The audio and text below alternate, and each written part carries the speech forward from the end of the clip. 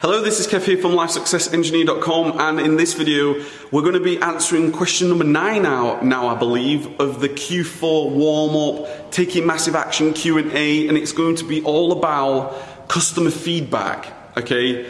How to manage customer feedback in Q4 and the how to avoid negative feedback, what happens, how we can action it, etc, etc. Okay, so customer feedback is obviously very, very important when it comes to customer feedback because it can impact the health and security of your business. Okay, the health and security of your business.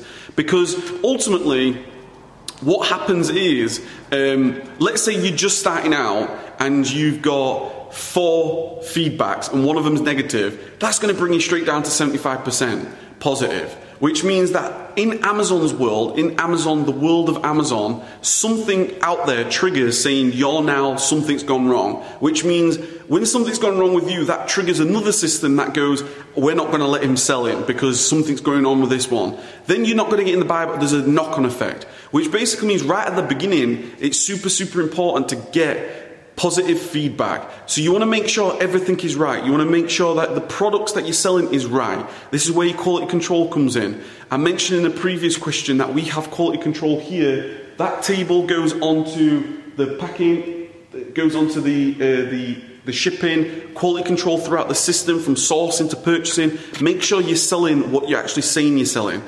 That's not going to, you don't want to piss the customer off by shipping them something that they didn't want.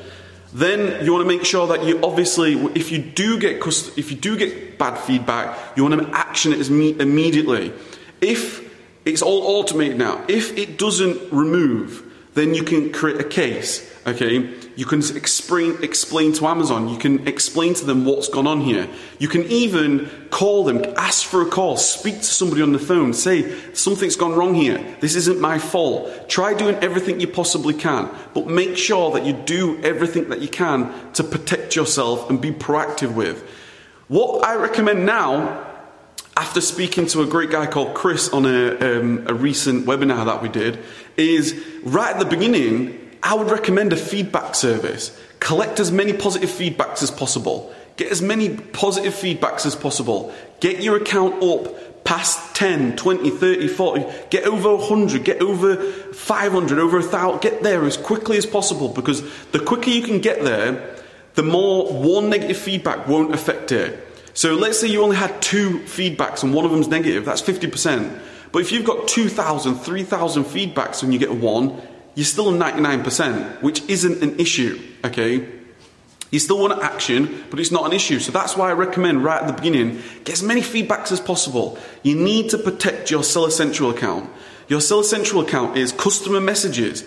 Customer messages and feedback, manage them highly. It's going to be highly on your list to make sure that you're doing, as Amazon says, 24 hours messages and customer feedback positive.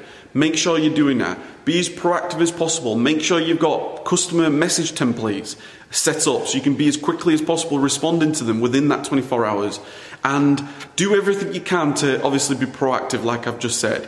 I hope that answers the question here.